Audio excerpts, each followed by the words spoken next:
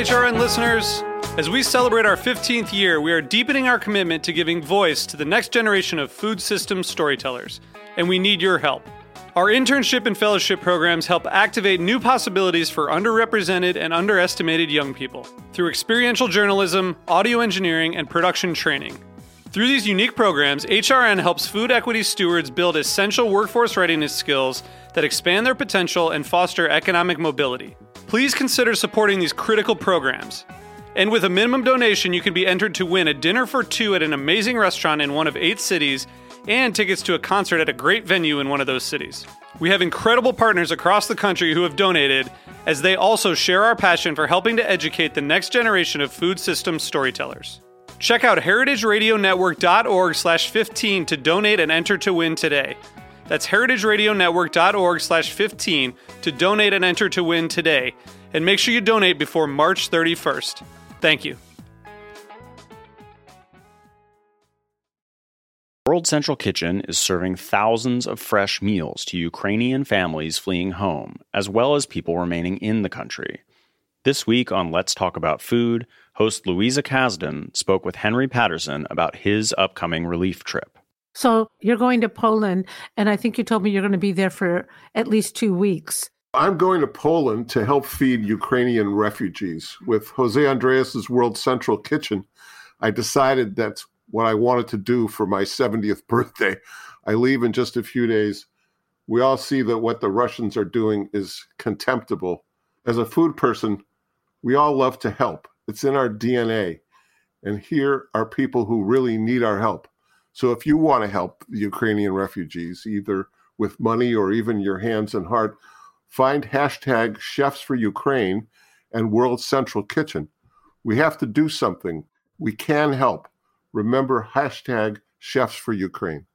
Hello and welcome to Snacky Tunes. I am one half your host, Darren Bresnitz. For everyone asking, there are a lot of resources of how to support and get involved with the Ukrainian relief effort at heritageradionetwork.org. We are sending lots of love and support to the people of Ukraine, and we hope that this war ends soon. Today we sit down with legendary pizza guy Anthony Mangieri. Apologies if I butchered your name. Italian has never been my strong suit. Who is the legendary owner of Una Pizza Napoletana in New York. We talk about the newest iteration in New York on Orchard Street in the Lower East Side. We talk about his journey to reopening, how he reflected on business and life during the pandemic, and his constant pursuit for the perfect pizza. And then we dig into the archives with one of our favorite people from Brooklyn, Annie Hart, as she shares with us some songs and some stories. It's a really great episode, a lot of fun. Hopefully you're getting ready for spring and summer. So please sit back, relax, and enjoy Snacky Tunes here on heritageradionetwork.org. We talk about food, we talk about music, with musical dudes. Finger on the pulse, Snacky Tunes.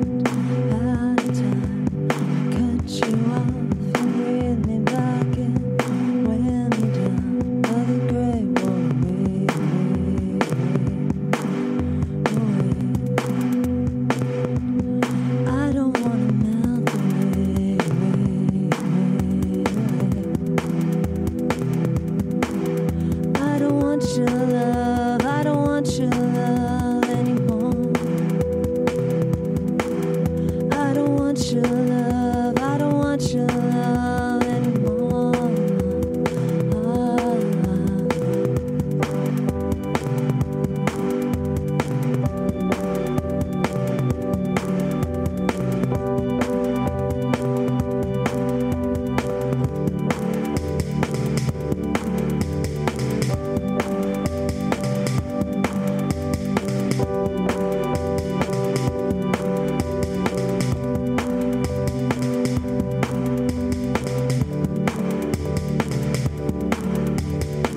If I could give you up, you would give me up.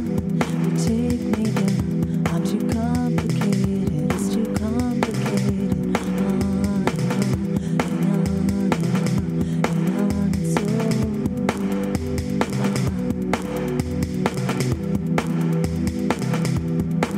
Now I don't want your love. I don't want your love anymore. I don't want your love. I don't want your love anymore. I don't want your love. I don't want your love anymore.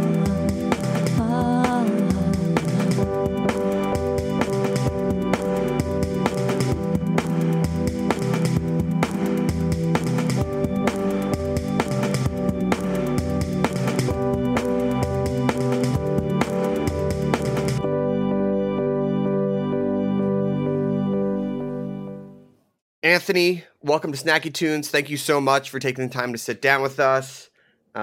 Congratulations on the reopening. How's it feel to be slinging pizza once again?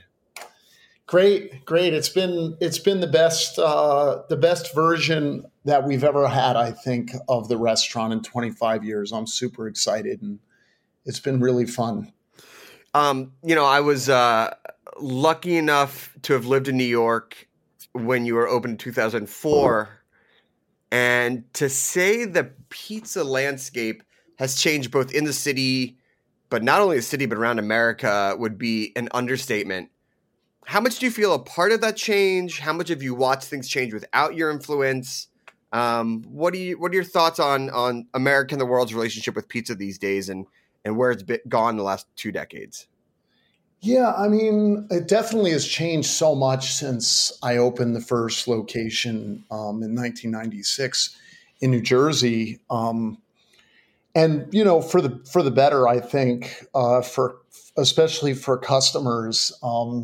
I think, when I was growing up in the 70s, pizza was, awesome. You obviously weren't getting like Neapolitan pizza. There were no wood-fired ovens in America then. The only thing that you were going to get was coal-fired, which was like the immigrants' take from Naples area of that style of pizza, but they didn't have access to a wood-fired oven. But the pizza was great in the 70s because, it was pre like the big companies that sold like dough already made, sauce already made, cheese already cut. So, it was like Italian American style cooked in deck ovens, but every pizzeria was unique because they had to make their own dough and they had to make their own sauce. So there were a lot of cool, subtle differences where you'd go to one place because maybe they, added a little bit of grated pecorino or something. It was subtle differences, but was really cool and felt very independent. And then that started to change, and pizzerias sort of all just became the same. The dough was kind of, usually being bought already made. The sauces were already made. And then the revolution, started slowly with pizza again, like, from a lot of the coal oven places that started to get notoriety that before that had only really been kind of known amongst like Italian Americans. And they were in neighborhoods where usually Italian Americans would only eat it. And as that grew and you had places like, Grimaldi's and John's and Totono's start to really just change, everybody's perception on what was possible with Italian American style pizza. And then from that, then places like what we were doing started to open where they were making something that was even more kind of connected to the pizza of Italy, particularly Naples. And now it's gone all the way. I mean, there's so many great pizza makers. There's so many different varieties. There's so many hybrids. the availability of great ingredients. It's connected to so many things too. Farming is different now. The availability of produce that we never got, the importers that are around now that you can get like these incredible cheeses every week, the flour companies that are American that are doing great stuff, and then also all the great Italian companies that are being brought into the U.S. now, flour-wise. So it's an open market. And where do you feel that you fit in with all that? Because a lot of people's first taste of Neapolitan or even like authentic gets a little tricky, but close to Italian pizza without going to Italy was at your shop. Yeah, I mean, well, when I started with such an an open kind of just innocence about it. I wasn't doing it for any reason other than that I truly loved that style of pizza. I love Naples. I love the history of it. I love the grittiness of Naples. I love the way the pizzerias felt over there. And when I opened, I just, in my small world that I lived in, I never experienced anything in America that was like in Naples. So I just felt like, man, I really am so in love with this. I want to make this the rest of my life. And, I'm in America, so that's where I'm going to do it. And now where do I fit in? I don't know. I'm trying to just get to my retirement without having my first major heart attack, I guess. Oh my God. Well, I mean, no, I don't know. I mean, yeah. I am still progressing. I'm one of the I'm one of the oldest. I'm probably the oldest pizza maker in America that still makes pizza every single day. Like, sure. Every dough that we've eaten at Una Pizza, I've made still. So every time you come in Una, you're eating dough that I weighed, I mixed, and I balled, and I put in the trays still 25 years later. So I don't know if there's anybody else that's doing that still at my age, or maybe there's a few out there. But so, I mean, but I still am trying to learn and get better. I definitely think, I've said this before, especially recently. I'm 50 now, and I think as you get older, you kind of go through like a phase where when you're young and you're coming up, you get to a certain point where you think you're great at something and you think you know everything, and you need that. When you're young and you're coming up, you need that kind of fiery kind of, I'm the best and I'm going to show everybody and nobody's better. And that, I think, works in every field. You need to come at things, especially if you're coming from nothing, with like kind of that energy behind you of like, I am the best and I'm going to be the best. And then if you keep doing what you do, as you get older, you start to like question yourself more, which is weird because you would think right. the experience would kind of play in and you'd be like, well, no, now I'm even better. But actually what happens is as you get older, you just start to maybe mature. You start to see the world differently. You interact with the world differently. And you start to kind of, at least for me, feel like there's even more for me to learn now and more for me to get better at. And every day is a chance for me to like, go into the restaurant and just be like, all right, today is the day that I'm going to be better than I was yesterday. And, sometimes that doesn't work out. And maybe the pizza didn't come out great or the service that we ran wasn't our best. But I constantly feel like there's so much room for improvement. So I don't know where I fit in now. I think I hopefully fit in as someone that's just been doing something, as a life's work for, professionally for 25 years. And before that for a handful of years, right. So, I mean, it's a lifetime. More of my life has been spent doing this than not at this point. And I want to keep getting better at it. And I, don't see myself stopping anytime soon. I mean, it's a beautiful thing. And this concept of being the best, or this gamification of competition between restaurants, you get older and you just go, I'm still here. And that's a remarkable feat when so many restaurants don't make it 1 year, 2 years, 3 years. And you've been in the business for 25 years and you've been through so many openings, so many closings, so many shifting of focuses. And in some ways, it seems like those consistent reexaminations of the business and your life and things like that has allowed you to be at this point, to reopen again. How much do you think that constant self-reflection throughout has led to where you are today? Oh, 100%. I mean, I think, I'm very self-reflective, and I also put a lot of expectations on myself. And I also, really believe that you have to put in the work. I'm really like a grinder. I'm the kind of like, I just believe that, like, if you come into the pizzeria, then, I should be there because you're spending your Sure. money. And it's like, that's just my mentality as a person. Like, I really feel like it's my obligation to go in there every day and give every ounce of my soul. And I honestly feel like, I'm never giving enough. And that I want to really have people come in and see the truth and the transparency of, like, we're in there and we are given every ounce of our soul to this place, and I hope it like inspires people. I hope it makes people also feel like that they shouldn't compromise in their lives. And you can kind of create your own world, like I really believe, I mean, that's one of the beautiful things I think that, was the American dream, is this idea that, like, there's not a lot of places in the world, even today, where, a guy from nothing, I grew up in a middle to lower income family. I don't have a college degree. I barely got out of high school.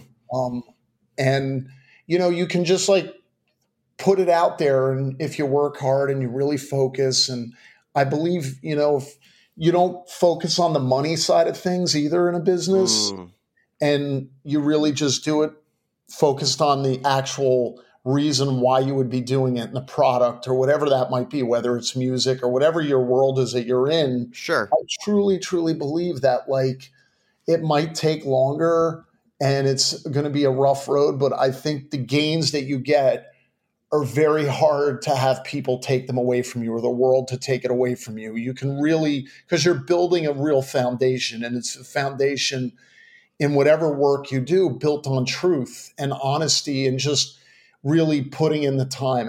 And that's just, the way that I run the business still to this day. And I think that definitely allows me to keep going back at it and finding like excitement about it and going in. And like today I was making dough this morning on my day off for a photo shoot we're going to do later. And I go in still and I'm like, all right, today is going to be the best dough. And then maybe it isn't. I'm like, damn it, I should have tried this. And every day is like these micro adjustments and things. And it just keeps it so interesting. And I mean, what else is life about, I mean, I love that. And, I think life, especially when you can find what you're passionate about and do that day in, day out, and be satisfied with that is something that is maybe not a goal all the time here, especially in America, where there's always this, what's more, what's next. Yeah. But it's like, you get up, you have your family, you do the work that you love. And if you get to feed people as well, which is something incredibly special, or you create a space where people can go to take a step out of their own lives and you host them, it's a pretty beautiful thing. And,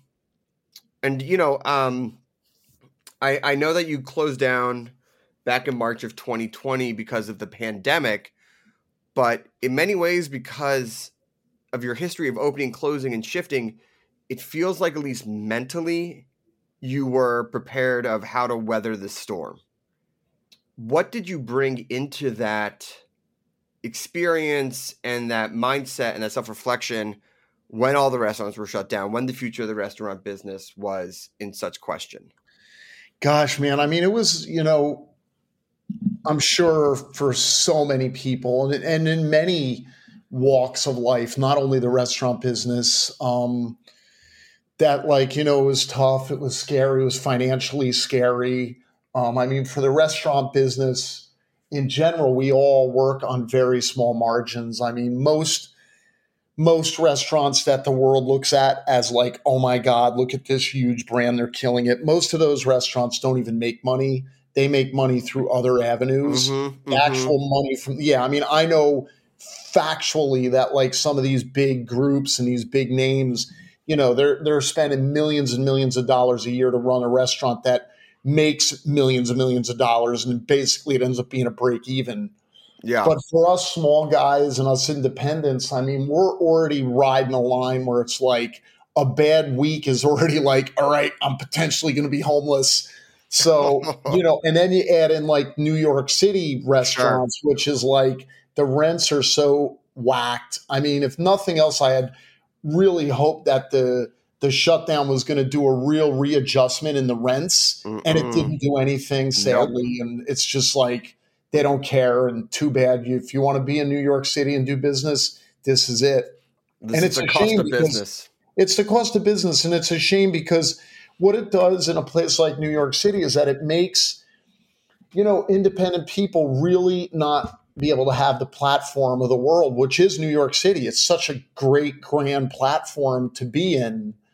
And, it should, or I would hope that it was a place that like independent restaurateurs and people that are driven more artistically could have the space to show their wares to the world. And what's happened over the years is that it's gotten to a point where unless you have investors or whatever, you're just not going to be able to make it. Or if you do, you're going to start to have to do things on your menu that you really don't want to do just to make ends meet. So it's very hard to stay the course in a place like New York City and be independent as a restaurant operator. So all that being said, going into the pandemic already, myself and many other people like me were already like, oh, I'm barely surviving as it is. So, the funny part of it was I had spent a year prior to the pandemic building the restaurant in New York City, and I was, in New Jersey in the Atlantic Highlands. So what I was doing was I was going into the restaurant in New York City in the morning and making dough, right? Then heading down to NJ, doing construction, coming back up to New York on the ferry and working service. And we did this 6 days a week for almost a year.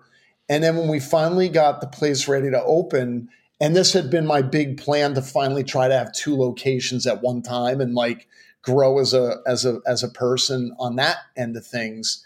And we finally opened, and 3 weeks later, the pandemic hit. And so the New York location already was not doing great. It didn't look the way I wanted it to. I felt like it had never really been what it should be.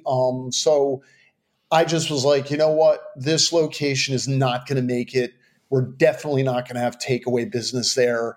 I'm going to focus on the New Jersey one, and I think we'll be able to make it with takeaway, and we'll see what happens with New York. And I honestly had been thinking that we would just shut that down completely, and that would be the end of it. So that's what I did, and I ended up running the New Jersey one for 2 years almost. And I was going down there. And then during that time, too, I started to go through a divorce. So then I was actually living in the hallway of the pizzeria at one point, sleeping at people's houses. Yeah, it was a fun 2 years. Yeah, it sounds like a real light work, bud. I didn't have a car. I was like, it was an interesting start to the pandemic. But anyways, that's a story for another another podcast. Yeah, exactly. That's a Delilah's podcast. Oh, my God. But anyway, so, it was tough and scary, and I really never thought the New York one would reopen. And so I did New Jersey, and it was beautiful, and it was like a homecoming, and we ended up being so blessed, man. We sold out of pizza doing takeaway with just me and my friend for the whole time. We sold out literally every single day for the entire 2 years. And then I was also able to have the 2 guys that work with me making pizza come down the last year of the pandemic and stay down there 3 days a week and work with me. And it was amazing, man. And it was like a pizza clubhouse, especially the first year of the pandemic. I was able to like go in there and I made all the dough, I made all the pizza. There were no customers coming in, so it was just takeaway. I was making like 120 or 150 pizzas every day solo, and it was something that I never thought I'd be able to do this late in my career, as far as like just having that kind of like space to learn in and try new things. And so I just focused on all that through the pandemic and had hoped for the best. And it all worked out. And then, at the end, I ended up deciding that I needed to be back up here and focus on this location. And I own it outright now. So that also made me feel like I had a real responsibility. And also my daughter's in New York City, so I wanted to be with her half the week. So it just all kind of made sense. And, like with the pandemic or with anything, I just tried to go with the flow and hope for the best and look at it like everything happens for a reason. I mean, it was crazy. I never in my whole life thought that something like that would take place. And Who a did? lot of people, yeah, and so many people like really are still struggling, emotionally, mentally, financially. I mean, it's crazy. So I just hope, a lot of these guys that cook and stuff are able to like find an avenue or a platform to work in if they ended up having to close. Well, look, let's take a quick musical break. I want to talk to you a little bit about what else you spent during the pandemic and then the eventual reopen. We have a song from the archives here on Snacky Tunes on hrn.org. I'm at the edge of the sunset. I'm looking in. I'm not one for indecision. I can hear my intuition. Feels like time's in our hands, but it's slipping through our fingers. We don't need to be forgiven. I'm not one for superstition. I'm not one to let go. Oh, let go. I put my money on a miracle tonight. It's gonna take us far away. I put my money on a miracle tonight. It's gonna take us far away. It's gonna take us far away.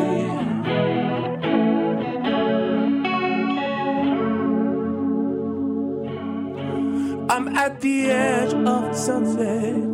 I'm looking in. There's no time for speculation. I do trust in our ambition. We sunk our fears to the river, but they're floating to the surface. Be yourself in all your brilliance. Don't be one to ask permission. Don't be one to let go. Oh, let go. I put my money on a miracle tonight. It's gonna take us far away. I put my money on a miracle tonight. It's gonna take us far away. It's gonna take us far away. Why I dream of me and believe in me. Oh, doesn't matter now, nothing matters. Doesn't matter now, nothing matters. Why I dream of me and believe in me. Oh, doesn't matter now, nothing matters. Doesn't matter now, nothing matters. I put my money on a miracle tonight. It's gonna take us far away. I put my money on a miracle tonight. It's gonna take us far away. It's gonna take us far away.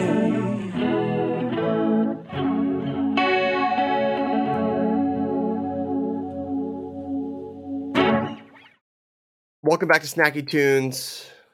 Anthony from Una Pizza Napoletana is here. Apologies for my Italian. It's never great. So, during the pandemic, I know that you were working really hard and going through some tough times, but I also know that you were spending a lot of time with your daughter and also playing bass at home. Did you find that with the shift in the restaurant industry, or at least in the changing of the rhythms, that you had more time to focus on some other things outside of the business with family and hobbies? Or Definitely. yeah. And do you feel, I don't want to say silver lining, but grateful for those types of times that you Oh, had? yeah.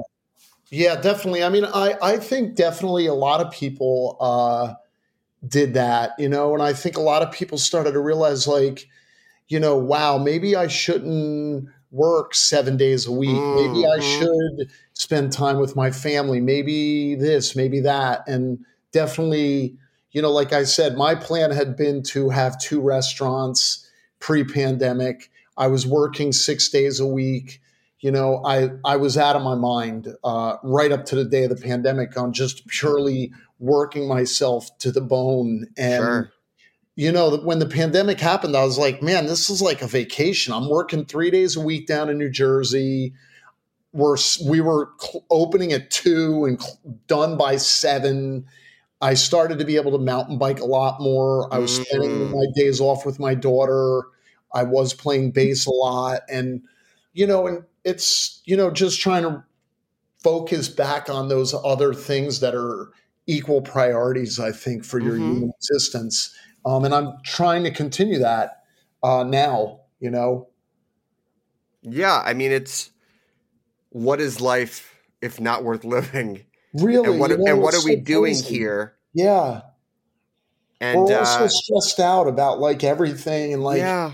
I got to make more money. I got to be bigger. I got to figure out this angle. I got to, if I do this, I'll get this. And it's like, I'm 50 and it's like you wake up and you're like, holy crap, I'm 50. Like, Right. it's like, I like think back to like when I was like 14 skateboarding and like, I truly don't know what the hell just happened to all those years.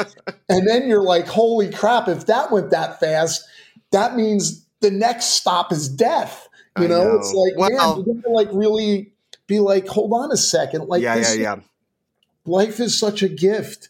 And if you can wake up every day, I think with gratitude and Mm. put in the time and put in the work and just try to do everything with effort, and for real though, for real effort, like put it in and like just be grateful. I think, man, it's such a blessing. Every day is such a blessing. Yeah, I think so. And to have your daughter and to have Totally. music in your life and to now be reopened and have a refocus on what it means to be successful and how to improve your craft. It's a mindset that many want to, but few get to by the age of 50 or 60 or 70 or 80 or things like that. Yeah. Yeah. So, was reopening ever not an option? Was there ever a moment when you're like, I'm done. Like let's I've had really moments. refocus life. Yeah, I've definitely had some moments throughout my life where I've kind of felt like I'm burnt out, I'm Mm. tired, my back hurts. Mm-hmm. It's like I've had a ton of people for years and years be like, dude, you cannot make all the dough. You cannot stand in front of the oven like this. Your wrist, your So, knees, your back, your yeah, it's hips, like, your neck. Yeah. totally. So I've had moments like that, but again, like I think, if you can step outside of yourself for a minute and Mm. and refocus that mentality back to gratitude and being grateful and not just going around being like, about everything. And like, I mean, life is tough, man. Like, Life is tough. life will kick you in the ass every chance it can get. Like, you got to be like able to deal with things and stay focused and, and try to live a good life and a healthy life and a clean life. And, all these things like add in. I think it's like in cooking. It's like the ingredients make the dish, and if you're not using the best ingredients, the dish isn't going to be as good as it could be. And I think it's the same for life. It's like if you put in all these Mm. things, like trying to get enough sleep, trying to be grateful, trying to also focus on the other things outside of work that are important and that fill your soul. Try to live cleanly and like be in control of your decisions. I think like, you put all these things together and little by little, you're like, ooh, I'm relatively happy most of the time. That doesn't mean that you're walking around like in denial or like, Sure.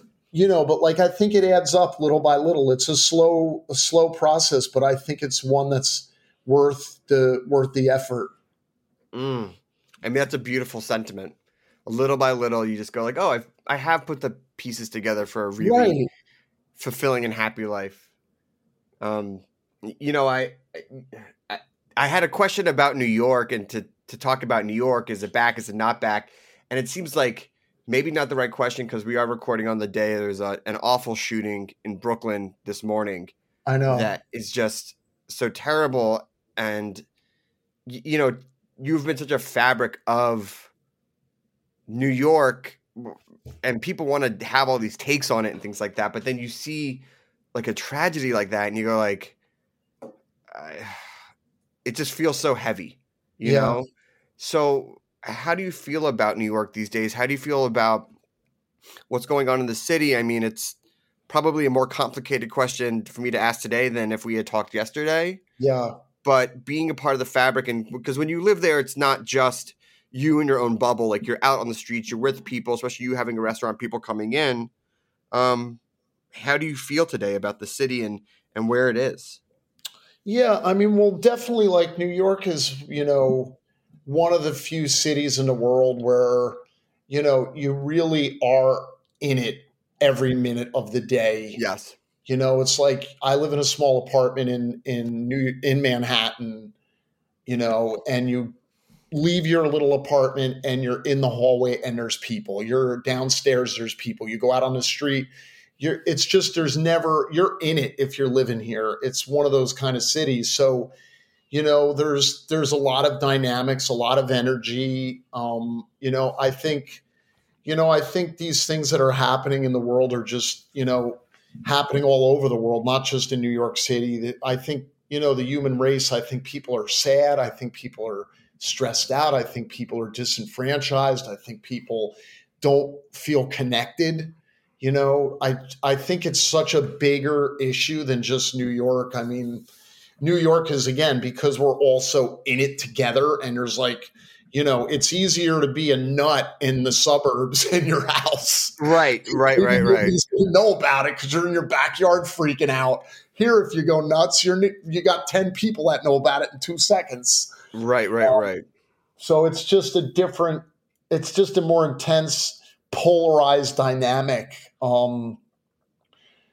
And it's sad. I mean, but New York has always been like this. I mean, when I was a kid growing up, I would come up here and go to CBGB's, and I felt like I was taking my life in my hands every time I came up here. I think sometimes people forget that. I think they forget that New York City historically had always been a place that was somewhat dangerous, had an element of risk, and sometimes I think it starts to go back that way, and then people are like, "Oh, this is crazy." I mean, it was like this when I was a kid. I think it goes through cycles, and I think again, it's also just a mirror of what's going on all over the world. I mean, obviously, there's tragedies, that we could speak of all day that are sad and heartbreaking. So, of course. On that note, I mean, I think New York City is amazing. And I think I think the people that are real New Yorkers are, there's nothing that can break them, and I don't think like anything really changes the way that people roll in New York, through bad things, through good things. It's just it's such a small amount of space with so many people.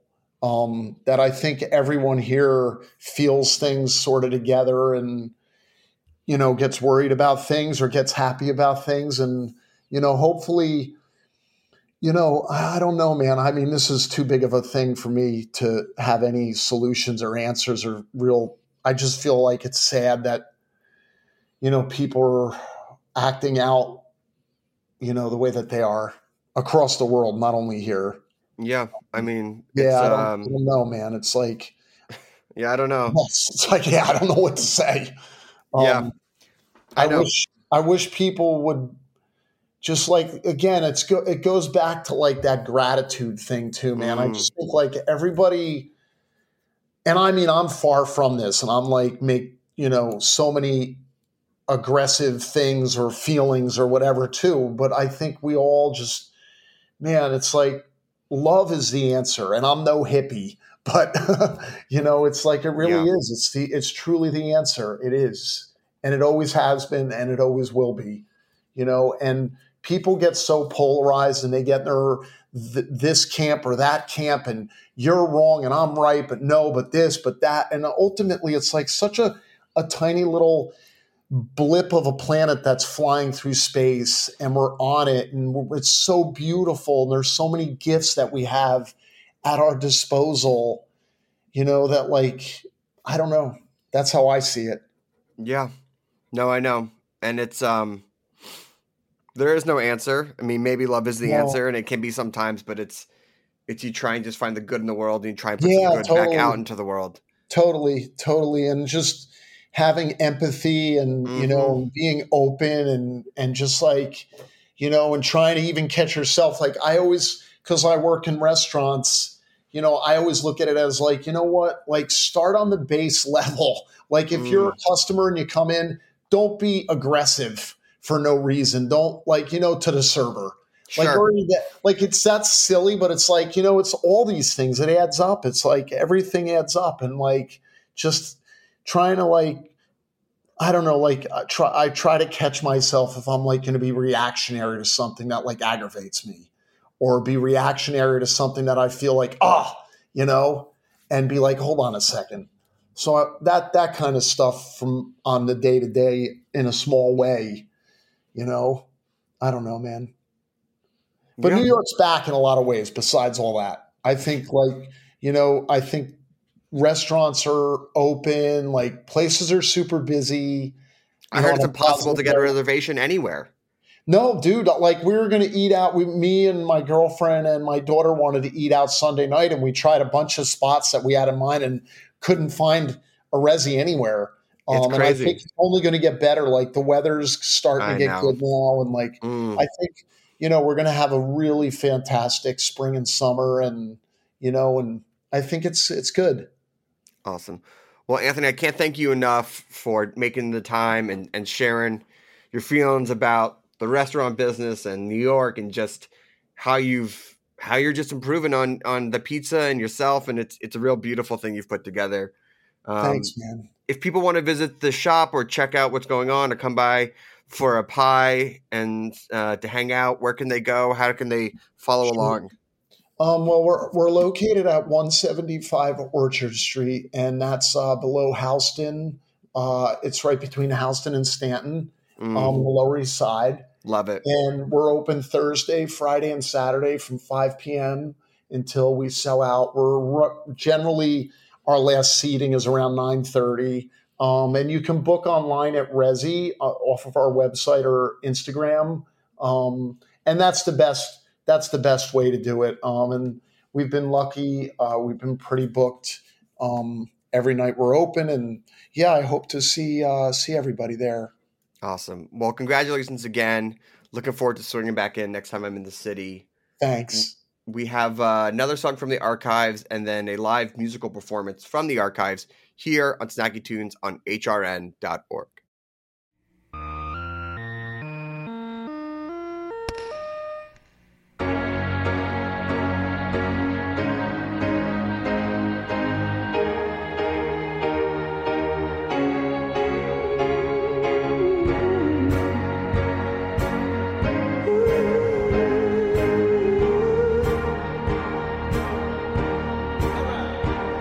For every season, there is an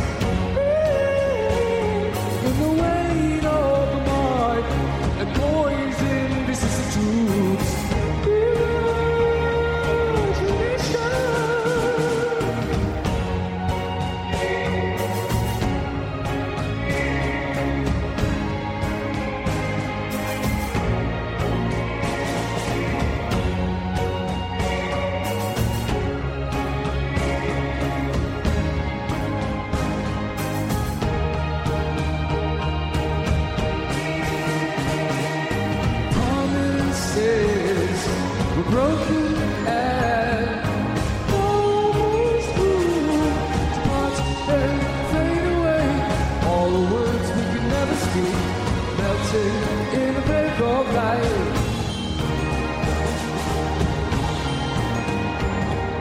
An endless empire, a new horizon.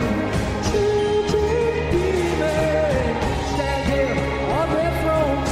We were walking logically, standing at the keystone.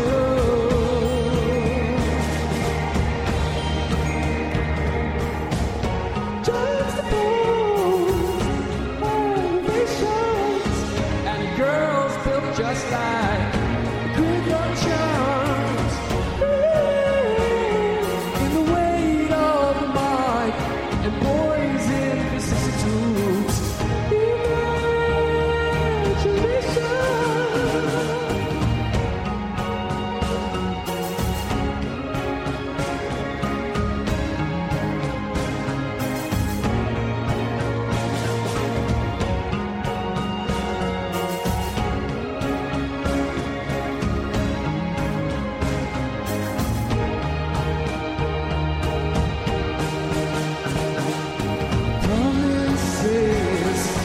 broken and always through its parts and fade away.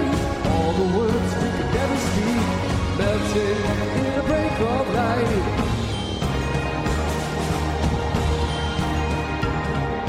An endless empire, a new horizon. Children even standing on their thrones. We were walking logically, standing at the keystone.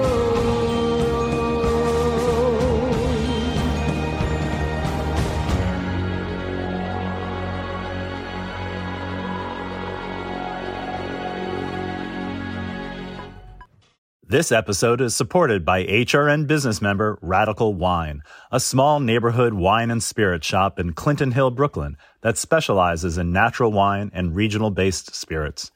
Radical Wine is a shop where community can hang out and listen to records while finding a delicious bottle of wine for any occasion. Grab a bottle from the shop to bring to their sister restaurant, Brooklyn Hots, which is right next door. Radical supports HRN's creative, educational reporting and storytelling that drive conversations to make the world a better, fairer, more delicious place. Welcome back to Snacky Tunes. We have Annie Hart in studio. Hi, Annie. Hi. Some of you might remember Annie from being on here many, many years ago with her band Au revoir Simone, and also did Dinner with the Band with us, and was on the second time, and just has been around. We've hung out. We've known each other for a long time. It's always nice to see you. It's always nice to see you, too. No one can see you shrug on air, though. You're just kind of shrugging. I was curtsying. Oh, curtsying. Annie, you put out a record this weekend. I did on Friday. Well, my record label put it out. Yeah, but you had some small part in it. I did a little bit. I did all the legwork, wrote it, recorded it, had it ready. Who did the artwork? I did the artwork. Oh, okay. But the photograph was taken by my friend's daughter, who I think is 15 now or 16. Did she get paid? I paid her $100. Oh, that's pretty good. Yeah. Do you think she put it into a savings bond or just blew it straight out? I really hope she did. I hope she just was boom, savings bonds. Or maybe she framed it, which also has no value. Or then you can give her a fake $100 bill. Well, I sent her a check. I didn't even check if it was cash yet. Oh. Got to balance those She's books. also modeling. Her name is Sophie Jurowitz. She's so beautiful. So I think she's got some money in the bank. I don't know if my $100 means anything. Right. She just wanted to say she did an album cover. She's the best. I love her. I've known her since she was 2. When did you start working on this record? I started working on this record when I was, when I was pregnant with my daughter, who is now 2.5. And what was the desire? This is your first solo record. Mm-hmm. I mean, everything had before been written with Erica and Heather. Where did these songs start to come from, or where did you feel that these were going to be placed in your canon of work? That's a really good question. I kind of felt just an impetus from being pregnant to, before that, I kind of, since I was about 6 or 7 when I got my first small Casio keyboard, or knockoff Casio keyboard. I think I had the Radio Shack version for Christmas one year. I've been writing songs since then. And then I've just constantly been doing it, always doing it, never stop. I'm always thinking of songs. I'm always thinking in song. It's kind of annoying to be around me because I'll be like, time to tie your shoes. And then, sorry, that's not. It's really funny. That's not. That was improvised. So your kids are like, no, it's not, Mom. Actually, we have a different song that I'm not going to get into that my mother wrote. But anyway, so I kind of always write songs, and some of these for this album, I was kind of thinking they would be for Au revoir Simone, and then that kind of like took a turn when Heather moved to California and Erica wanted to focus on her family. And so I actually was Heather and Keith Murray from We Are Scientists, who we just heard 2 songs ago, who I actually dedicated this album to them because they both were really angry at me when I would play them demos, and I'd be like, I don't know, I guess I'll just listen to it on my iPod. And they were like, first of all, nobody uses iPods anymore. Second of all, you have to play these for the world. You're really doing the world a disservice by keeping them to yourself. And they literally were just sending me angry text messages all the time telling me that I really needed to focus on this. So I did it, and I'm really glad I listened to them because I'm happy with how it turned out. And how has the writing process evolved going to a solo project, but also evolved as becoming a mother and just, you're thinking about songs or your lyric approach or the way in which you craft the music? I think you'll hear this from almost every parent, is that once you have children, you never understand how much free time you had before and your efficiency. I've always been obsessed with efficiency and doing things in an efficient manner and logical order, like getting the Thanksgiving dinner on the table in the right order is really, I'm good at that. But I think like once you have kids, you're just like, boom, forced to create in these bizarro pockets of time. So you have like when the kids are napping, you have like, I do my vocal exercises every day when the kids are having their breakfast. That kind of thing where it's like, they're distracted. I'm just going to go ahead and do this. And you kind of like make things work with what you have. Do you think, we always talk about how constraints always breed creativity. And when you have so much time, nothing ever happens, but it's in those moments. So do you feel that the creative output became even bigger because you had those constraints versus when you didn't have kids? Or do you think it was a different type of creative output? Or how did that evolve and change? Well, there's definitely a drive. It's kind of like if you're not creating in those pockets of time and you're like me, where you're a creative person and you don't really have like a 9-to-5 day job, what would you think of yourself if you weren't? I'm a workaholic and I'm very into creating and like, we're all going to die. Let's make stuff. Let's go for it. And so I think, you just like, I'm definitely driven by that. Like, what am I doing in this pocket of time? Am I vacuuming the floor or am I going to listen to some beautiful synth sounds? It's vacuuming the floor, right? My floor is so clean. I actually wrote a song recently about clean floors, but whatever. Not on the record, though? No, I think it's going to be on the next record, but it's kind of, I'm so morbid. It's like, if you have clean floors, what have you accomplished with your life? It's basically the crux of the song. But if you enjoy clean floors, you've accomplished a lot because you've made yourself happy. But me, I don't care. And you recorded this record in the basement when the kids were asleep. Yeah. So mostly a headphone record masterpiece. Definitely a lot of headphones, but I don't want to brag, but we have a house. So the kids are on the second floor and I'm in the basement. So we can, there's monitors. There's monitors, there's time, low volumes so you don't wake the kids. The other day I tweeted, I was like, I'm doing this new recording project and I was like recording tambourine for it really loud and I was like, oh my God, the baby's sleeping and I'm just like jamming this tambourine at top volume. They'll appreciate it. She slept through it. Can we hear a song? Yeah. Do you want to hear a moody song about my second boyfriend ever? Of course. Maybe he's listening. What?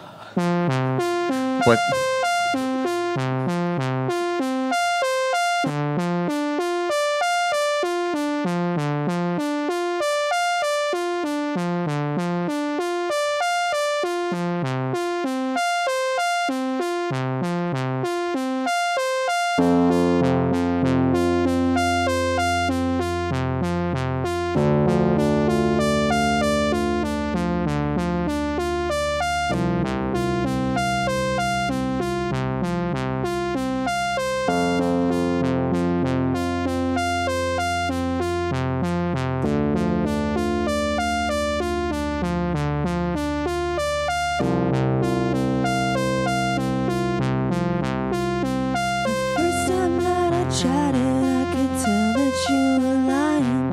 You told me I could have you, then you deny it. And I don't want you to come here, and I don't want her to cry. But I told you I would have you, and I don't like to lie.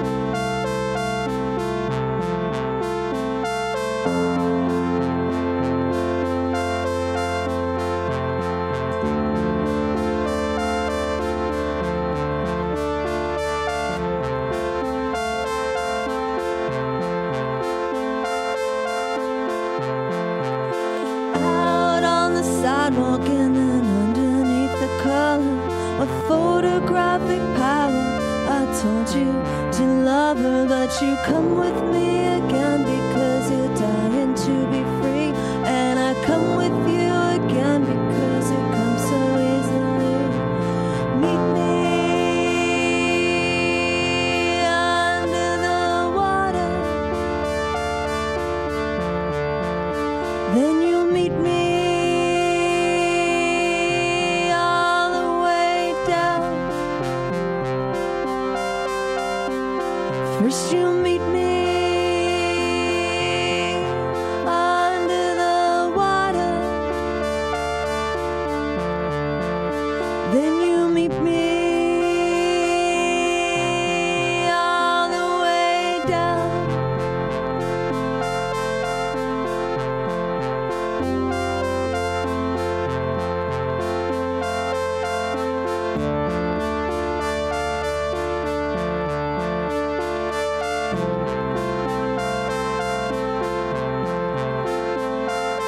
Don't give me that, 'cause I deserve more.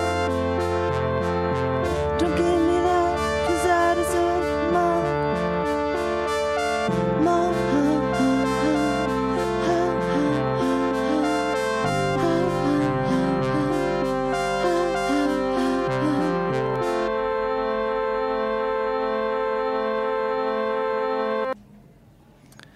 You talk about this record being created in the public eye.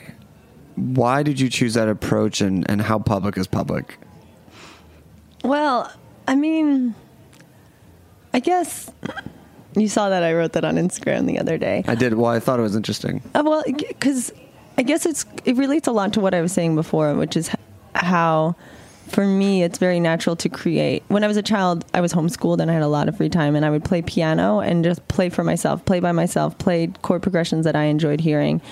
And no matter how many times people told me, or would sit and listen or tell me it was great, I just couldn't even comprehend that it was on par with anything that a professional or somebody else who was quote unquote good would put out there.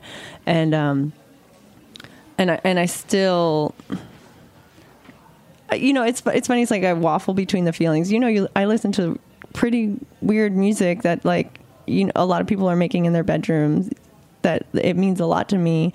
And it's not necessarily like the world's greatest music, but to me, it's the world's greatest music. And I guess what I'm trying to say is it's hard for me to find that kind of that this is my talent or this is what I'm good at.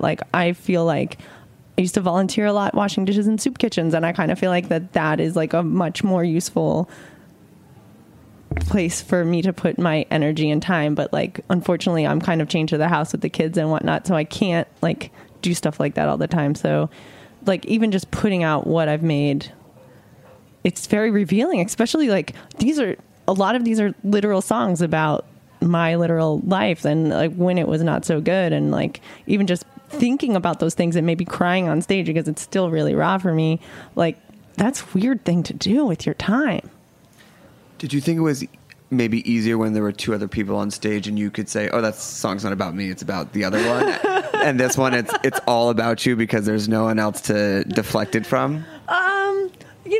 It's funny. Like a lot of Oprah Simone songs, the ones that I wrote, some of them were just like complete fictional tales that, Mountain Goat style, kind of like, here's a place that I'm thinking of, and this is a scenario that might have happened there. But what was really different is being on stage and like, I'm with these like incredible, leggy, beautiful singers swaying, and I can just like be like the freak in the corner and feel totally natural doing that because I'm like, well, nobody's looking at me. And so lately, I don't know if I would agree with that, but sure. But when I first started playing, I was so embarrassed. I had like several, like totally choking, just staring at the keyboard, being like, what's a black key and what's a white key? Wait, what? Oh my God, what's the meaning of life? Ah! Like in the basement of Cake Shop. A chord, you say? Yeah, a chord? A chord? Does it start with a K? So why do you think that these songs had to be all true narratives or from your past as opposed to a fictional place and a time? Yeah, I kind of... I mean, there's a lot of things that happened that led me to this place. One is that a friend of mine who encouraged me all the time and was kind of like, not a literal slap in the face, but like would get a little angry when I said like, oh, whatever I make is just garbage anyway. And he OD'd, he died. And it really impacted me, and that like I should kind of like honor his vision of me. So that was one thing. Sorry, I lost track of the question. Can we hear another song? Yeah. What are you going to play for us?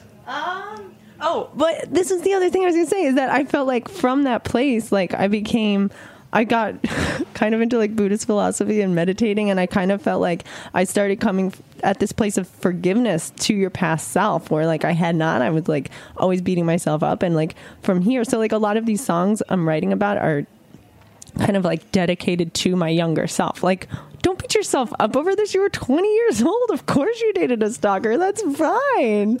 Like, that's cool. It's done. You didn't, you did the best you could. So this is a song called I Don't Want Your Love. And this guy wasn't a stalker, but this guy was not treating me right. And I've come to this place where like, I deserve to be treated right.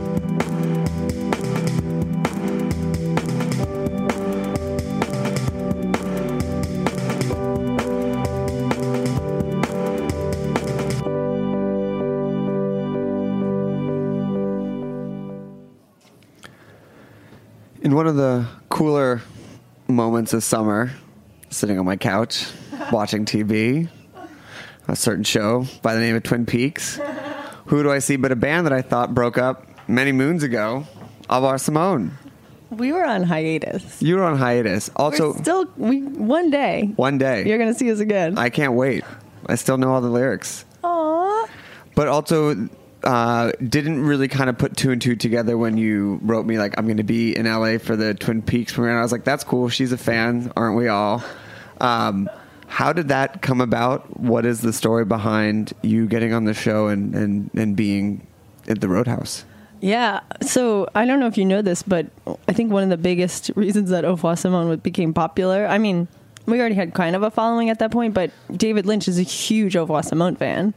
Unknown to me. Oh, he's like, he went on like a speaking engagement after his book came out, Catching the Big Fish, and he would just tell people, hey, you know what you should do? You should listen to this band. He literally did that all the time. It's amazing. I mean, you can't beat that. And, you know, he's became a friend of ours and just is just like such a positive force in our lives that, you know, we always like quietly were waiting for the phone call, but we thought like maybe one day we would compose a song or something for a movie, you know? Right. Or just have a song placed in a movie. Right. Which would be amazing. Anything. Sure. We would just like take it. But, you know, it came out that he was working on Twin Peaks and I was like, oh, okay, that's fine. Kind of that kind of feeling. And then I remember I was on the subway right when the subway got internet, and I was with somebody, and I was like, oh my God, you're never going to guess what's going to happen. And then I told this person who like, I know, but he's not like one of my closest friends. And then I kept reading the email and it was like, whatever you do not tell another living human that this is happening. And I was so you murdered that person. He's no longer with us. Oh, that's so unfortunate. He was a really nice guy. I'm sure he was. No, but I kept it a huge secret. I didn't even tell my parents. And when did you record it? We recorded it. Oh, I'm really bad with time, but okay. I'm pretty sure I did it about like last fall. And was the setting that all the bands came in at one time, or how was it recorded? Yeah, I'm sure they must have done some others, but I know they had like 2 days booked at the Roadhouse where they like filmed everybody in a row. And I feel really bad. David's assistant was like, you girls, you're just like family, you should stay and just like you can totally listen to all the bands. Julie's coming down, blah blah blah. And we saw a couple bands and we're like, we've got places to go. So we left, and then I'm like, 9 Inch Nails were there and I missed it. Eddie Vedder. I'm kicking myself. Eddie Vedder. Did you get to watch any of the Chromatics? We saw the Chromatics. They were amazing, and they're super nice people. And how did the song selection go? I mean, it was interesting, the songs, I mean, super deep from your collection. It makes a lot more sense now because he's such a fan, but did he give any explanation why he chose the songs that he did? You know, we filmed Flammable, Lark, and I think we filmed Sad Song. We filmed the third song from Bird of Music. And that was the album that we were touring on when we did this event with him in Barnes & Noble. And I think that he like got married to one of the songs on the record. Like, I think he just really loves that record. So, I don't know. I think that those two really fit the vibe. No, of course. I mean, they totally... I mean, and if whoever watched the show, the lyrics of all the performances actually tied into the episode, into the overall thing. They weren't just, here's a cool band playing a cool song, that actually fit the theme. So I was curious just how deeply he went over. Was a conversation, and he said, do you have any songs like this? Or they asked for those songs? No, he knew the songs. He just asked for those songs. That is incredible. Moving on. I didn't realize there was such a cult around him. Now that I was in the show, everybody's just like the texts on the phone. I think I wrote you and Erica. I was like, holy shit! I can't believe. I was like, this is insane. Like just totally surprised. Not surprising, but just like, this is incredible. Yeah. And then once it started, you're like, oh, this makes total sense. Yeah, it didn't make sense. Yeah, I guess I'm part of culture. You are part of culture. So the record Impossible Accomplice is out. Yeah. And you are going on tour in October. Yeah, I'm playing the Brooklyn Night Bazaar, opening for Wild Pink and Matt Pond, PA on the 25th. There's a song by Matt Pompier called Summer is Coming that is one of my all-time favorite songs. Oh, I hope he plays it. Do you want to come? I'll put you on the list. Perfect. I would love to. Great. If he said no on air, audience, I would have been really mad. Man, I'm busy. I'm busy. Do you say the 24th? I got plans. So there, but then you're going east and then you're going west. Well, yeah, I'm kind of like not doing the East Coast of America. I'm playing Margate to this festival by the sea in UK, and then playing London. I'm playing Paris, and then I'm opening up for this band, The Deers, and we're going to Oxford, Manchester, Newcastle, Glasgow, and then I'm coming to California. So I'll be in LA, San Francisco, Portland, Seattle, and then Whidbey Island, which I never heard of, which is apparently like a magical island. I'm assuming there's unicorns. By the way, in Margate, there is a fish shack that's been there since like the 1950s that is absolutely incredible. You're the first American I've ever talked to who knows where Margate is. I did a day trip there. Really everybody from London is moving there. All my friends live there now. So many people. Well, Stephen from Moshi Moshi, our who we both mutual know, friend, has a house out there. Yeah. Well, I want to make sure that we have time to get one more song in, but where can people get the record? Find it, stream it, follow you on Instagram, see you, all the stuff. Oh my God. I'm on Instagram at Annie Hart for sure. FOR spelled out. Somebody asked me that the other day. Yeah, it's on Spotify. It's not available on vinyl or CD. It's only available on cassette from my Bandcamp page if you need a physical one. But you can get it digitally at, iTunes, whatever, Amazon. One of them's going to be mad I didn't give them a shout out. Google Play. They'll be fine. Deezer. They're all fine. What is Deezer? It's not big in the States, but it's big everywhere else. Okay. I want to give a warm thank you to Camille from La Bouvette. Please make sure that if you are in town this week to check out her events at Mission Chinese and Achilles Heels. If you like this and you want to hear more Snacky Tunes episodes, please go into our archives. And if you want to, leave us a nice little review and give us 5 stars. We will be back next week with a brand new episode of Snacky Tunes. Annie, what is the name of the song you are going to take us out on? Breathing Underwater. Perfect. Thank you so much for listening, and we will be back next week.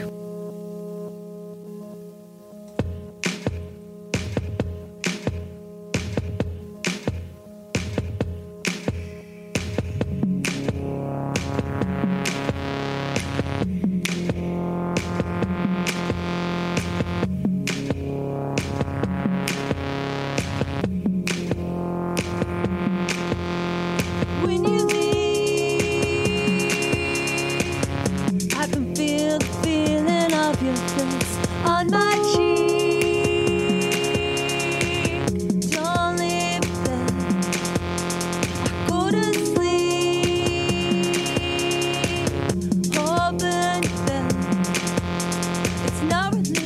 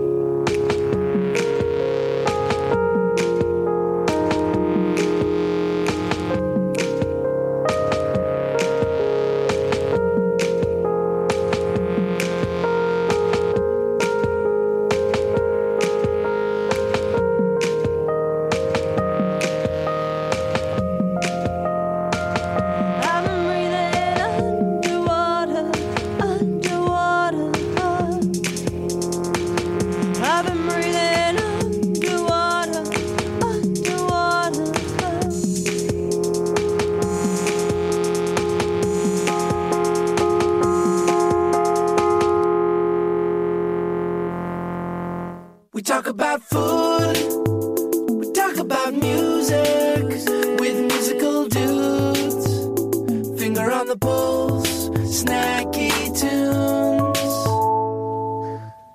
This program is powered by Simplecast. Thanks for listening to Heritage Radio Network, food radio supported by you.